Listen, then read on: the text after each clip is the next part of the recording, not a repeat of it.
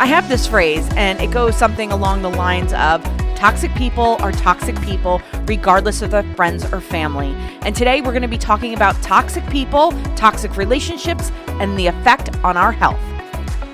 You know, I don't know why at some point it's become more acceptable to accept toxic relationships, toxic people in our lives. We see it with teenagers in high school. Their closest friends sometimes are the most toxic people to them, but they keep them around for whatever reason, popularity, what they get from it. I don't even know. And sometimes I'll even ask my kids when they are kind of in this toxic friendship, what are they getting out of it?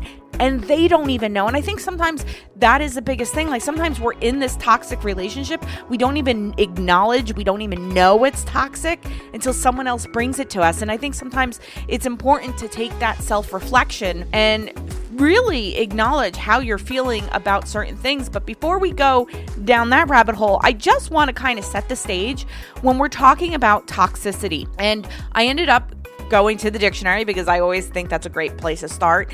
And I went to the Oxford Dictionary and I look up the word toxic. And it's harmful or unpleasant in a pervasive or insidious way. And I think this is really important because, you know, we all know kind of what a toxic relationship looks like from the outside, but sometimes we don't realize it from the inside. And when we're talking about unpleasant in a pervasive way, you know, we can have a friend of ours, good friend of ours, maybe be in a really bad mood and they're just not saying nice things. They're not doing, you know, good friend types of activities, but it's just a one-off or maybe a two-off. Well, in the toxic relationships we're really talking about, this is a pervasive way. If this is continuously how it goes, or an insidious way, meaning like it's kind of conniving, kind of goes under the radar and just in these undermining kind of ways. And I think that's something to kind of be mindful of when we're looking at that. And, you know, when we talk about science in this, there's even a study, and I'm going to put the link below. I think it was called the Whitehall 2 study.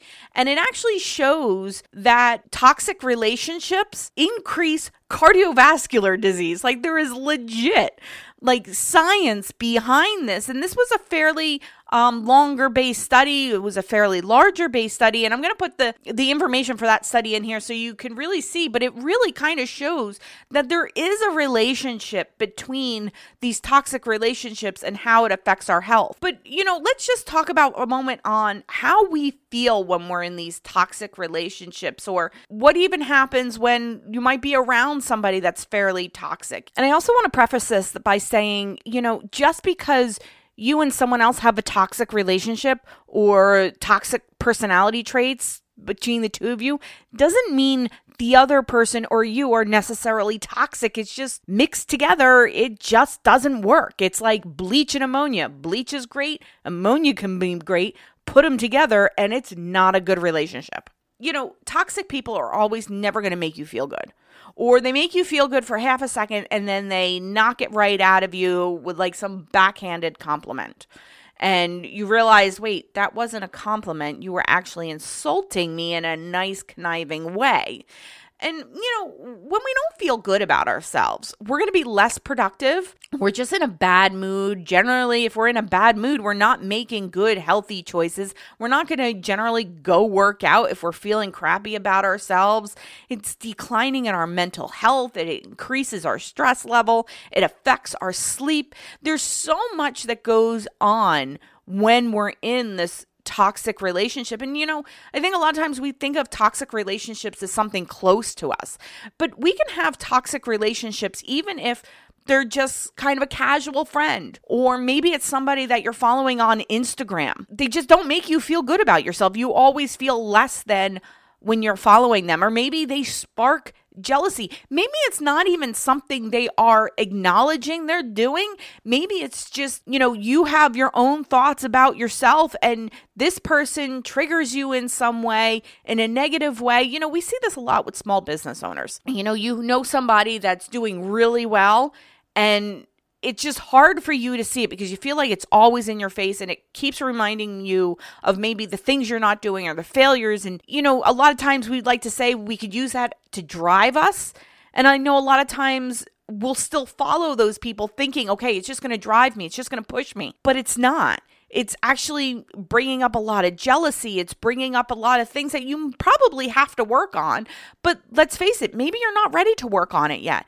And I think this is one of the things with social media. We have the ability to unfollow. And I think we really need to use that more, because there's so many times that we're following something that might be toxic to us that we just simply need to unfollow it. So if you are scrolling through your feeds and something triggers you not to feel good or angry or sad or jealous or whatever it is, and it's not helping you, unfollow it. There's no reason to keep this in our lives if it's not helping us, because that's just going to further delay us getting the results we want. And when we're starting to feel these kinds of shifts in our relationship, maybe it didn't start off toxic. Maybe you were really happy for somebody and whatever they were doing, but over time you're starting to realize that that little jealousy monster is coming up. Maybe they're saying things to you that are just little digs. Remember that Insidious? Just little digs. This is where we need to cut it off. And this is where I think sometimes having a sounding board, a support system, a good friend can be helpful, in acknowledging that. Did you go through a breakup and you were following somebody and looking at things that were sidetracking you or delaying you or holding you back from something else? A few years ago, I really kind of went through my Instagram feed, because I was that person that would follow people thinking, okay, it's going to push me. Like I'm going to be motivated by it. And I wasn't motivated by that. I was demotivated by that. I remember spiraling sometimes for a couple minutes when I would see something until I acknowledged what I was doing and moved on. But it was still that couple minutes. And then you always have that little voice in the back of your head, right? So it's things that like that we have to be acknowledged on and just unfollow them. Kind of think of it, remember a few years ago, there was the Marie Kondo, and she was telling you, if you hold something and it doesn't bring you joy, let it go. Well, that's kind of what we want to do when it comes to these relationships. And, I know sometimes it's hard just to cut them off. Sometimes it might be working on building boundaries, but maybe you don't have the tools to build the boundaries yet. And maybe it's stepping away. Maybe it's removing yourself. You really got to take a self-reflection on your individual relationships and what you can do and what you can't do. I think a lot of times we use the excuse of their friends, their family, to not put those boundaries, to not cut people off. But, going back to that saying, toxic people are toxic people, regardless if they're friends or family. And I know a lot of people will kind of feel like they have this sense of responsibility. And that's hard. And that's where I would say, if you're in that situation, really reach out. Let's talk to a mental health provider, because if you feel stuck, if you feel like you can't leave, if you feel like you can't build out these boundaries that are going to help you, you can't let somebody else rule so much of your life that it's going to eventually affect your health, because they're a friend, they're a family. You have to kind of look at you and take care of you first, because that can be really hard. And I know so many times it comes down to so many different things.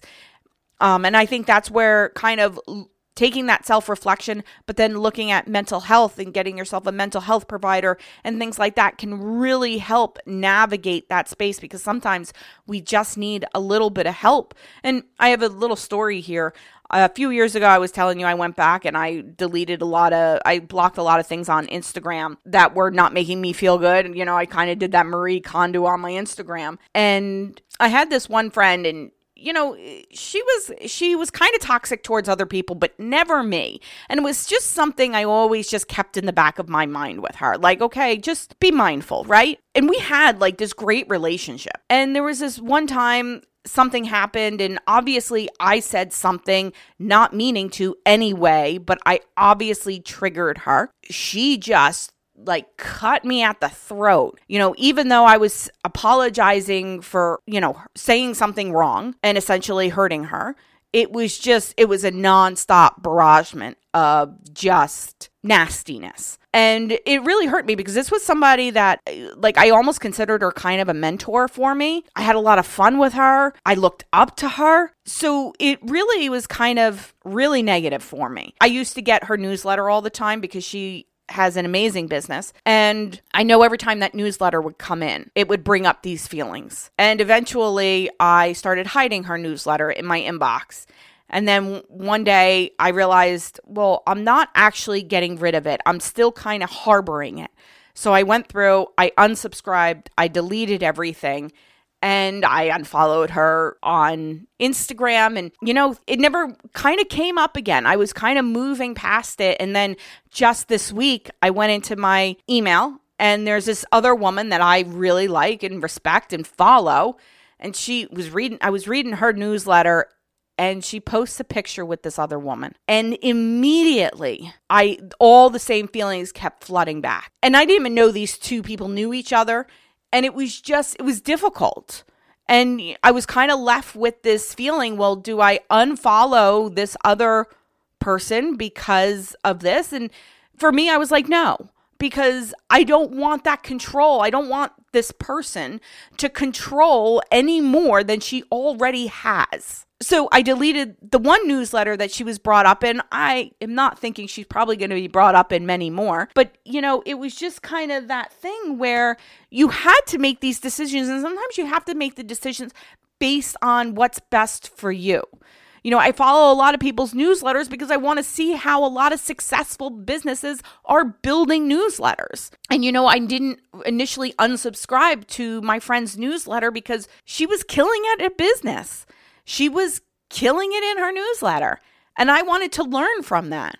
But I realized that I wasn't learning from that. It was delaying me. It was stopping me. I wasn't moving forward. It's about taking a look and seeing where you are emotionally and how you can move forward. One of the things I know a lot of shift workers feel really guilty when it comes to relationships because they don't feel like they spend enough time with people. They don't feel like they have availability based on maybe physical availability to be somewhere or even emotion availability to be somewhere. But I know a lot of times there will be a lot of guilt. They're accepting of toxic relationships because of that guilt. Well, they're like this because I have to do this. Again, that's where really looking at that therapy and really understanding, is this your guilt or is this a toxic relationship? Is this a toxic relationship just because the two of you can't meet in the middle? And a lot of times that's maybe counseling or therapy and things like that. But, if you're holding on to a toxic friendship, a toxic relationship because you feel guilty out of it, you really need to take a look and see what's going on behind the scenes, because a lot of times releasing that toxicity of that relationship, we don't realize how much lighter we feel, how much better we feel about ourselves. So it's really important to have a sounding board, have that good support system, whether it's friends or family or healthcare providers, having that therapy, that counselor to help you, because toxic relationships will 100% affect your physical health, not only your mental health. So I hope you guys enjoyed this episode. And listen, go do that Marie Kondo effect through your Instagram. If something doesn't make you feel good, unfollow it. I hope you all enjoyed this episode, and I'll talk to you next week.